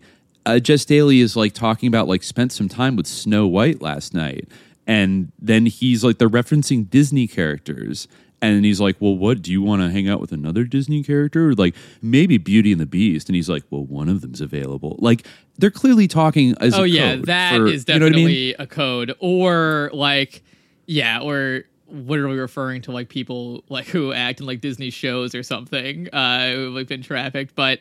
Like no, but I mean, I think in this case, like they were using like Snow White, Cinderella as like stand-in codes. The way like John Podesta was like, get me 30,000 hot dogs to the White House, like or whatever the fuck, or like I want a pizza related. I found a pizza related map or something like that. The other one was just to really underline this in the Epstein thing. I forget who this was, but another person always wanted a fully charged iPod. Like waiting for them when they arrived, and then he has these like constant follow-up things like, did you arrange the iPod? Like, where's the iPod? Make sure the iPod's ready. And it's like every single time like this guy just needs a fully charged iPod. Well, like no fucking way. Like that like, you know what I mean? Like this is a code for is it drugs? Is it girls? Is weird, yeah, for sure. And like always like the constant banter about white wine, like in that context is like pretty sus. Yeah, like, juxtaposed with the fully charged iPod, I could see the white wine being in isolation. I could see it actually being white wine, but juxtaposed with the fully charged iPod, like if you want multiple iPods, it's weird. Like you need a new iPod every time you come. Have his iPod ready, like for like fully charged. It's like, what is there like child porn on that? Like, I don't even think he's talking about an iPod. And it must be drugs or something, or like or kids or so. I don't know. Yeah, like that's what he was known for providing. So when I think about like that's the way I kind of see the Buffalo JA messages is like they're code amongst like friends and people who are, you know, doing stuff together, they're clearly, it's like an inside joke. Like they're kind of posting semi-publicly about it on Facebook, and maybe the broken English thing is just sort of like a basic kind of way to kind of cloud up like their interactions and stuff. Like at first glance, you'd be like, oh, there's like some random Spanish people like talking about, you know what I mean? And when like it just might be a layer of kind of mystifying the whole thing, like a very basic kind of measure to use. And then the references they make of like, yeah, Buffalo J.A. in jail. I remember at the time thinking like maybe Buffalo J was like a sex worker or something they were all familiar with. Because there seemed to be some almost like Rent Boy kind of accounts that were also in this like very discrete circle of maybe like a dozen accounts and stuff like that. So that's generally how I think about it. Like I wouldn't rule out that there's a kind of I felt like the pictures actually they were so weird. Not saying there's like a steganography thing going on, but like in terms of what are they really referring to, and like what do they represent? I mean, this is a guy who's like Mark Holland's Rector, registered sex offender, convicted, like Brock Pierce, like not convicted but disgraced, was arrested by Interpol in 2003, where it was reported there was a bunch of child porn and guns in their house. And then like there's these accounts where they're hanging out with like their friends with Interpol agents. It all just feels very, you know, oh, you got arrested and now you're a federal like asset of some kind, and then you become a Bitcoin billionaire, and then you go to Puerto Rico, and now you're getting in. I don't know if I shared it on any social media, but I found a picture of Brock Pierce with our good friend Zappy not too long ago. They were at a psychedelics conference together. Yeah. So I think Brock might be pivoting. Of course, also years-long relationship with Steve Bannon, going back to like Steve Bannon steered $50 million in Goldman Sachs money to his like gold farming World of Warcraft like venture, which is like predated Bitcoin and is like sus in its own right. And, you know, Mark Holland's Rector is still out there. Like they did I think we talked about in the Mooney episode with John Gorenfeld, who I met to talk about this with in like 2014. He was going to do a big article tracking down Mark Holland's Rector, and then like BuzzFeed like preempted him and was like, oh, we like found him in Belgium, but like they didn't actually lay eyes on him. They just were like told he was in an apartment. They heard like a man coughing inside. They're like, there he is. And like, end of story. Nothing to look into here. Maybe we'll find out more, because I just heard that director Bryan Singer is going to be self-financing like a documentary like to exonerate himself. That's funny. From being a pedo. He was wrapped up in this whole thing in 2014. He got sued and was able to like really beat it. I mean, to the point where it's funny that the article I saw this last week was like, oh, canceled director. Like, didn't his movie win a fucking Oscar like 2 years ago, Bohemian Rhapsody? Even though he got thrown off the set for being like a psychotic asshole. Like he didn't even finish the movie, but like surprisingly, in all the goodwill about that film, Bryan Singer was sort of able to, he might have gotten kind of soft canceled for his behavior on set, because I don't know if he always, I don't know. I've heard. I remember meeting. There was a girl I met years ago who's like a little older, and just told me anecdotally that he was constantly bringing like very young like twinks, like definitely probably underage on set, and doing stuff with them in his director's tent. Just like in front of everybody. Like, who gives a fuck, you know? So that's the kind of like milieu that we're, I guess, talking about. A very scary milieu, I would say. Yeah. I definitely could see it being like, yeah, I agree. I feel like it's not like, I feel like there's just, the messages are so repetitive that I'm not sure if there's like something encoded in it, but it might be like an inside joke type. Like, yeah, like it could be like, you know, there's an understood meaning among the group. And that I think that the image is probably like, I think that, yeah, the sort of darkness and like the sort of nefarious suggestions like of the images or the sinister kind of connotations of them are part of the point. Like they were kind of playing around with like being evil and spooky, and like they're supposed to be meant to be like sort of shocking pictures. right? Like, even though, like you said, it's like kind of like DeviantArt, like shit, you know, like, or just like a stock photo of like two chimpanzees like dressed up in fancy flamenco outfits, like ballroom dancing with each other. And then everyone's like, LOL, Buffalo JA, LOL. Yeah. They're like, what the fuck is this? Like, but I mean, it definitely did seem like there was some person who they were like mocking. But or this exactly, is like there was a malice. There was a real like a gleeful like like cackling malice to Buffalo JA's like in our dungeon, like they fucked with us and now they're paying. And I mean, there was stuff that like the Marcos Rector account was posting like, you know, location dots and like pictures from being on vacation in Europe, and like they were going into cities. They were like arriving in cities and like being in the same neighborhood as like some of Brock Pierce's business partners, like on the same exact day and stuff. So it really, after a while, started to feel like, you know, like I think this is actually them. Like they've always been on the internet. I mean, I remember finding that I think Gorenfeld found that after the whole Den thing and even well into like the Brock Pierce's IGE era, that Mark Collins Rector, I think Chad Shackley got like exposed in like another MMORPG game. I forget what it was called, but like somebody figured out who they were and they were kind of like grooming like teenage boys like in this other MMORPG and were very active on the forums and stuff. And then somebody like on the forums finally kind of like figured out who they were and like looked them up and were like, oh my God, and stuff. So I know, you know, and there were allegations in the lawsuit with the IGE co-founder, I want to say Alan de Bonneville, that Mark Collins Rector was like the shadow force behind IGE. Like Brock Pierce, once again, was the Disney child actor puppet, like the face of it all.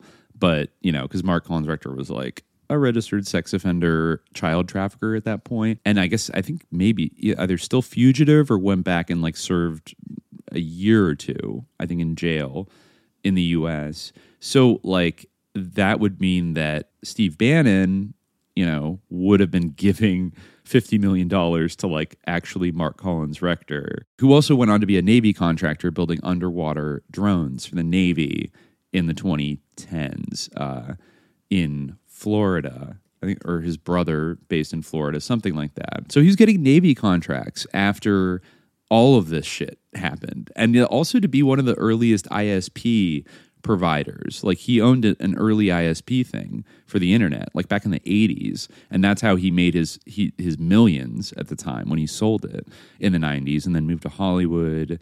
And it's still one of the darkest things I've ever like really looked into. I don't know, maybe I was just younger, but it really gave me like the heebie-jeebies as to like there were certain people that were also looking into it that got kind of like low-key death threats for continuing to post on the Bitcoin forums about it. It was just weird. It was weird. And, you know, nobody was Epstein pilled back then.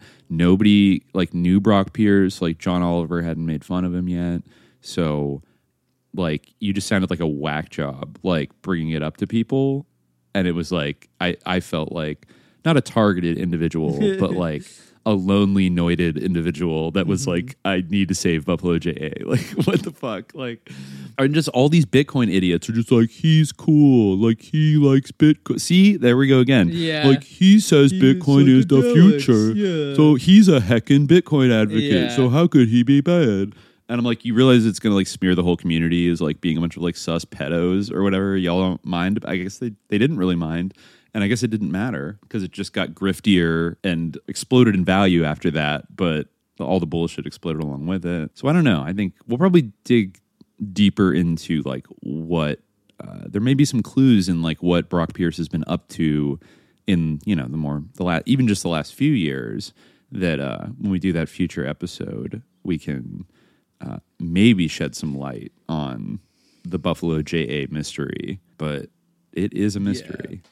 It certainly is. I'm reading about it was Jess Stanley of JP Morgan with the white wine situation. Mm-hmm. And he also was the one that Disney princess person. Yeah. See, so he's talking about Disney princesses and white wine. Like, come on. It definitely has been suggested by others that his insatiable lust for white wine is a code for something else. I mean, the Disney princesses is pretty unambiguous. Some people say like he attempted to arrange Disney character experiences from young women he was trafficking. So it's dressing them up. It's like, possible that he actually was dressing them up as Disney characters. That is the most fucked up Disney adult thing I will have ever heard in my entire life. Like that, burn it down. Like it's evil. Wow.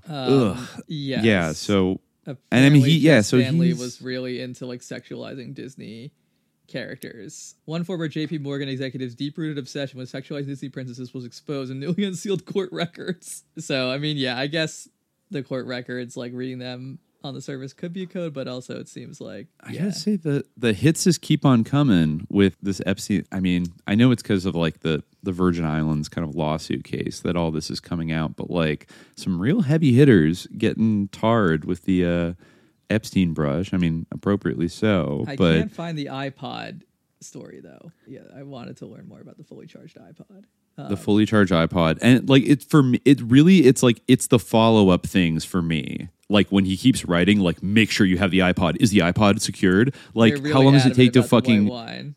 Same with the white wine. It's like, and he's not specifying like I feel like if maybe he's bougie and he wants a specific type of white wine that's like blah blah, but he doesn't specify like get the Chardonnay or like get the 1982 it doesn't really Pinot matter Grigio because the Disney princess thing is like obviously sex trafficking, so it doesn't really matter if the white wine is a code or not. I almost feel like maybe not because like then they would just like almost borderline openly talk about it apparently, but it also could mean like, unless white wine means something else. Or also maybe that's like cocaine, and then the Disney princesses it is white, right? Yeah, so I mean they also use like who work knows? and massage and stuff. But who was the fully charged iPod guy? Because I'm like trying to find who it was, and like I don't know. I can't find it unfortunately. But yeah, God, a lot of stuff. If I search it. Epstein iPod, it just comes up a bunch of times where he gifted people's iPods to like groom them. It was in one of the more recent articles, but I'm sort of blanking on like which one. It was one that talked about like Jess Staley and I think probably Bill Gates, and it had to be one of these Wall Street Journal articles that had come out. So I wonder what the Wall Street Journal is kind of like. They're really on one lately. Oh yeah, and CIA Director William Burns, of course, former ambassador to Russia. And we can't forget our most serious intellectual. Peter Thiel. Yeah, you're right. Like Peter Thiel, Noam Chomsky, like really going through the hits the last month or so. Lawrence Summers, obviously. We already knew about him. But yeah, current CIA director, Bill Gates and Peter Thiel, that's like all of the sort of big, powerful boogeymen of our time, left and right, were kind of, and everywhere in between, were hanging out very intently with him. So let's see, May 20, might have been appeared to threaten. Was it Jeffrey Epstein's private calendar? Jeffrey Epstein moved $270,000 for Noam Chomsky and Leon Botstein.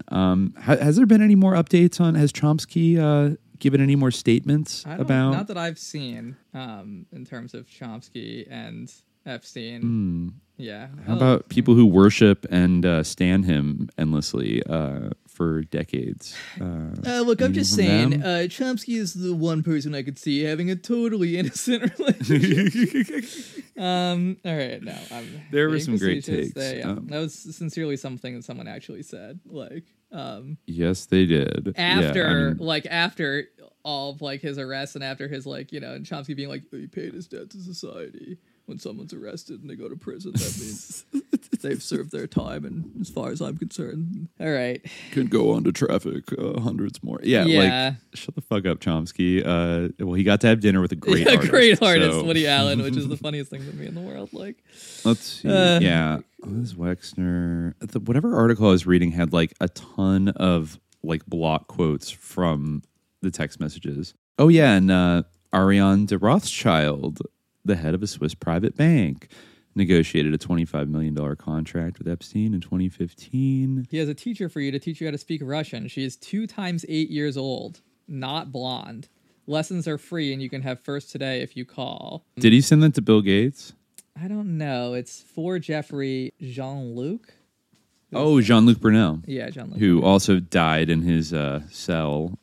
Yeah. A kind of mysteriously. Yeah, he was obviously 2 times 8. Yikes. Yeah, I guess it's a message for him from. Okay. Yeah, so because I think he would procure underage like models and things like that. Yeah, Ehud Barak. Very funny. They would write 2 times 8 like as if that's like, oh wow, it's how more subtle. sus. Yeah, It's also sus because it makes me think that he's like using at first 88 and then also like maybe he normally says 8 years old or something, Yeah, exactly. Or maybe you meant 2 8-year-olds. You never know with Jeffrey Epstein. Yeah. So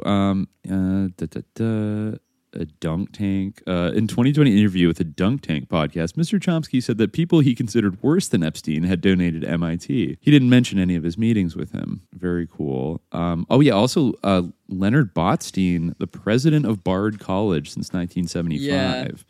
Bard College, big L there. He was actually even more like financially involved with Epstein than Chomsky was, it seemed like. Yeah, he was. Yeah. He was. And Aaron Moulton had mentioned to me that because now there's a partnership between like the Soros, like I think Central European University and Bard, like they've sort of partnered together. But he was saying that like no, like the Soros, especially I think through his wife at the time in the 90s or in the 80s and the 90s, like they had much deeper involvement in kind of the forming of Bard College itself than is kind of widely acknowledged. Because like Bard, I always assumed Bard had to be like one of these old ass liberal arts colleges, but apparently it's not. Oh, wait, no, it's 1860. Wait, so it is. How confusing. Wow, Leon Botstein, still the president. Maybe it switched at a certain... They might have been converted from, like, a girls' college or something like that. No, I mean, it's been around. I don't know where I got from that. Maybe it's, like, the art school there is new, but, like, the college is older. Know. But, yeah, they are founding members of the Open Society University Network, I guess. And they've been declared an undesirable institution in Russia, the first international higher education institution to be branded with designation. Bard President Botstein hypothesized this tag was due to their association with and funding from the Open Society Foundations. That would do it. And George Soros, yeah. So, did you know that Bard has been named a top producer of U.S. Fulbright scholars? I didn't know that. The Bard MFA. I think that might be the Milton Avery Graduate School of the Arts. This might be what I'm referring to, is because it was founded in 1981. I think this is ranked as one of the 10 most influential MFA programs. But Epstein actually, through Botstein, donated a lot of money to Bard, it seems like. Yeah, like, he did. All the gifts that, like, that was Botstein's, like, excuse, basically, that, like, he didn't benefit from it. They all went to Bard, which is, like, almost more fucking sus. Yeah. I mean, Bard, it seemed like Bard, MIT, and Harvard were really, like, the major ones that he focused on, like, the MIT Media Lab, which... God, I think for a while was run by John Negroponte's brother. And John Negroponte, I just refreshed on this, was close friends at Yale with Mr. Porter Goss, who went to the Fessenden School in Massachusetts, where Dewey Claridge's first cousin ran a pedophile ring there for like 26 years, including around the time, he started teaching there right around the time Little Porter Goss started attending there as a kid. Talk about groomers. What else with MIT? And then Marvin Minsky has been like, he's dead now, but he was a big MIT person, I think pretty close with Chomsky. And yeah, he was like accused of, I forget if it was by Virginia Jeffrey or not, but like, he's like accused of actually like, having sex with underage girls and stuff. So another, MIT sicko up there. Wow. A lot of people went to Bard. Chevy Chase, Adam Yauch from Beastie Boys, Peter Sarsgaard, Ronan Farrow, Mia Farrow, Steely Dan, sus Steely Dan, Tom Ford, also kind of sus, Joel and Ethan Cohen, Francis Bean Cobain, wow, okay. It's a type. Roy Lichtenstein, Toni Morrison, Neil Gaiman, Hannah Arendt, Saul Bellow. Neil Gaiman went to Bard, really? It seems weird. Yeah, he did. Oh, I mean, it makes sense, doesn't it? Kind of, but he's also like English, so it's weird to me that he would come all the way to America to go to college. Well, I guess, yeah, I don't know. It is kind of weird. Yeah, I'm not sure. Oh, and Masha Gessen, our favorite Pootler fighter. Very cool. Lots of heavy hitters in the arts and shit like that. Oh, I guess Neil Gaiman became a professor at Bard. But he didn't attend Bard. Oh, interesting. That makes a little bit more sense. And James Cox Chambers, an American billionaire heir, pictured here like holding up a sunflower in a susway, son of the former U.S. ambassador to Belgium. Oh, and Democratic nominee for president, James M. Cox. Just never know. Wow, I didn't realize that Neil Gaiman's father was a public relations official for the Church of Scientology. His father? Yeah. Wow. Wait a minute. I'm glad I clicked on this random guy, James Cox Chambers, the American billionaire heir, renewable energy businessman, biodynamic farmer, and filmmaker who has a net worth of about $4.7 billion. You know who his second wife, or I guess maybe either his first or second wife, do you know who that was? Amanda Palmer? No, not Neil Gaiman. Oh, this guy, James Cox Chambers, who... I guess, yeah, like a billionaire, like literally it has $4 billion. Oh, yeah, no, his current, his second and current wife. $4.7 billion, wow. Oh, this is another Bard College graduate. Yes, it is, I yeah. see. But you see, you know who he's married to? Nabila Khashoggi. Oh, interesting. The daughter of Adnan Khashoggi. Wow, all right. Or I'm sorry, Khashoggi. Yeah, want to fuck up the audio SEO as much as possible. But no, Adnan Khashoggi's daughter. I mean, it makes sense. Oh, interesting. Margaret Hamilton, who is the mother of his first wife, was the director of the software engineering division of the MIT Instrumentation Laboratory, which developed onboard flight software for NASA's Apollo program. Interesting. Wow. Many illustrious Bard alumni here. All right. Yeah, that's my impression of Bard. Yeah, I've been there before. I had a girlfriend, and just so everyone knows, I know every time I mention them having girlfriends in the past, everyone's like, "Oh, not very halal, Khalid." You know full well I haven't been Muslim my whole life. Yes, I've had girlfriends. Anyway, so I didn't realize you were catching flack for. Well, I say everyone, but I mean like I know a couple of times people like in the comments said something, But anyway, so yeah, I had an ex who went to Bard, so I've been there once or twice. I didn't really get any sus vibes at the time, but I didn't really explore deeply or see any classes or anything. But yeah, I mean, it's hard to kind of tell, at first. She was pretty glance normal. She didn't become age. sus. I think she's just like a nurse now or something. Yeah, I think not an MK Ultra like lab, just like. Well, I forget. I think the art school, like maybe the master's art school in particular, is like where the most susness might be concentrated. I guess I don't know if like Epstein's money specifically went to the art, part of the school, but I remember Aaron Moulton said that I think that there was a woman who was like in charge of. It might have been Marta Kuzma, maybe the Ukrainian who did like the alchemic surrender ritual on like the Ukrainian battleship in the 90s. I forget. I think maybe she bounced and like went to Bard in the 90s and became a professor there and now runs like the Yale art program or something like that. I could be wrong, but I think that was Marta Kuzma. So I don't know. Yeah, these guys Epstein was spreading his money around, had a very full calendar. Maybe we'll get to one day like Brock Pierce's connections to Epstein because I know they exist. Yeah. Like particularly in the tech kind of overlap, like that kind of Santa Fe Institute. But this is what I'm saying. Like in the circuit. minds of these people, even though they're doing like these depraved things and like posting meat babies and like abusing like children and young girls and boys, like in their minds they're still like Chad's World. Like they're still it's still Chad's World. Yeah, it's still Chad's World. Chad's Oh my World god! in their minds. Well, you know what? You know what Epstein and Brock Pierce have in common in their own way. They're both gifted children who were like true. identified at a young age and brought into a world that might have fucked them up a little. I mean, not to totally absolve them, but like I do think that. I mean, I think if you get brought into that kind of thing and then like never escape it and you're like part of it your whole life, like the odds of there's definitely a potentiality of like, grooming somebody into sort of being like a sicko yourself. Yeah. I mean, I've said this many times, but like I don't really consider it to be like much of an excuse. Like I think it's understandable if you're fucked up, but like if you're an abuser yourself, there's many people who are abused and don't become abusers.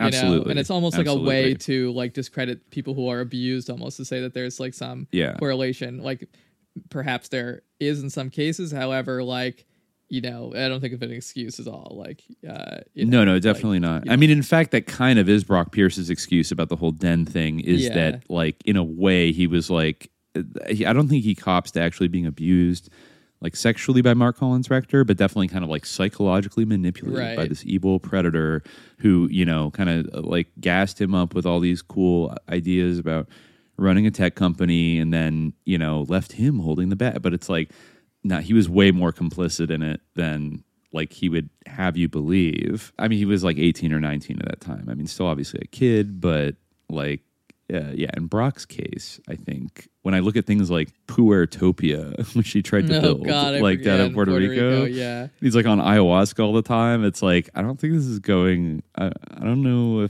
if he's on a healing journey. Let's put it that way. Like for himself or others, I get bad vibes, and even without the Meat Baby, I would get bad vibes. But especially knowing about the Meat Baby, there's certainly bad vibes. Buffalo J.A. This is certainly a situation where. Yeah, there's a lot of things to corroborate the vibes, but the vibes are off. They're off. They're very off. Very, very off. He's still friends with Steve Bannon, by the way. He talks to him all the time. Like when he ran for president in 2020. Brock. They've Steve been Bannon in touch. Advised him a little bit. Yes, of course he did. How to do his campaign, on how to build a porn and meth house, maybe. But yeah, spooky vibes from all that. Still gotta crack the code of exactly whatever the fuck Buffalo J.A. was, but inshallah, one day we will. Yes, inshallah. All right. Well, I think we've made it through pretty much all our questions here. Yeah, there's one, it's going to be cool to get to, but we'll leave it for next time because it's so in depth. It's a big one. It's a big one. So I think we like to start with a big one usually. Yeah. Well, that gives us the luxury of time to talk for 2 hours about a single question, and all various tangents branching off of that. Yeah, so I think we'll probably, we'll have a chance to like tackle maybe a couple more rounds over the summer. I think we're right on the precipice of 2022. Again, in 2022, we're only a year behind-ish. So if anybody wants to sign up for the Awara frequency on Patreon, get your question in. $5 a month, you will get a question answered. It will be answered. It will be answered, and you will hear it as long as you are still alive a year or so after you ask the question. And you will get an answer that is longer than an average podcast episode. You certainly will. Of a not Subliminal Jihad podcast. Yes. Yes. You'll get an entire podcast about your question. How many podcasts can offer that? You can spend your whole commute listening to the answer to your question. It might not be entirely pertinent to your question directly the entire time. It might go off into like a totally different direction for 30 minutes, but hopefully that's part of the fun by of your it. question. Yeah, exactly. You never know what you're going to get. You never know what you're going to get. Yeah. So, yeah. All right. So thank you to the Grotto once again, always Shout providing out to the Grotto. Good jumping off points for us. Yes. And I think we learned a thing or two today. We did, yes. I think if anyone knows the fully charged iPod story and can find it, let us know. I'll post it if I can find it again. I definitely screenshotted it somewhere. So yeah, if I find it, I'll post it because that fully charged iPod is sus. That's incredibly sus. 100%. There's no reason why you would need multiple fully charged iPods every time you see somebody. What the fuck would he be listening to? You're gonna it's a brand new iPod. He's gonna download a bunch more. Is there music on the iPod? Yeah. Wait a minute. This doesn't even make sense. What happened? He lost his iPod every single time. He needs to have the iPod ready. I don't know. Yeah. You or have maybe to have that iPod he ready already for has him his playlist ready for him. But why not? Yeah, I want to know more. I need to read it. So I've heard of customer service before, but then he was the client of the bank. So why is he giving iPods out? You know what I mean? I think it's not an iPod. It's just not an iPod. It seems unlikely that it would be an actual iPod. I think it's a little closer to Buffalo J.A. than we would like, but it's no more an iPod than a 2 times 8-year-old girl is Cinderella. Yikes, as always. But yeah, thank you to the Grotto again, and until next time, dear listeners, stay Stay vigilant. Peace. Who's that gigolo on the street with his hands in his pockets and his crocodile feet hanging off the curb, looking all upset as the boys from home? They all came running, they were making noise, manhandling toys. That's the girls on the block with the nasty curls, wearing padded bras, sucking beer through straws, dropping down their drawers. Where did you get yours? Gigolo, huh? Sucker, gigolo. Gigolo, huh? Sucker. Gigolo. Who's looking good today? Who's looking good in every way? No style, G. You better watch, don't mess with me. No money, man, could win my love. It's sweetness that I'm thinking of. We always hang in a buffalo stance. We do the dial every time we dance. I give you love, baby, not romance. I make a move, nothing left to chance. So don't you get fresh with me. Get funky. Yeah, Timmy. So you say you wanted money, but you know it's never funny when your shoes walk through and there's a rumble in your tummy. But you have to have style, get a go-to smile, put a girl on the corner so you can make a pile. Committed a crime and went inside. It was coming your way, but you had to survive. When you lost your babe, you lost the race. Now you're looking at me to take her place. Who's looking good today? Who's looking good in every way? No style, G. You better watch, don't mess with me. No money, man, you win my love. It's sweetness that I'm thinking of. We always hang in a buffalo stance. We do the dive anytime we dance. I give you love, baby, not romance. I make a move, nothing left to chance. So don't you get fresh with me. Smoking, not token. Yeah, funky sex. Looking good, hanging with a wild bunch. Looking good in a buffalo stance. Looking good when it comes to deep punch. Looking good's a state of mind. State of mind, don't look behind you. State of mind, or you'll be dead. State of mind, may I remind you about your face. Rock this place. What is he like? What's he like anyway? Yo, man, what do you expect? The guy's a gigolo, man. You know what I mean?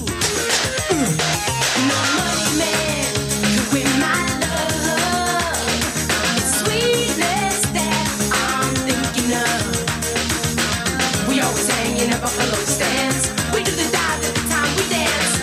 I give you love, baby, not romance. I make a move, nothing left to chance. So don't you get fresh with me. Wind on my face, sound in my ears, water for my eyes, and you on my mind as I sing, diving down deep, deeper into your soul.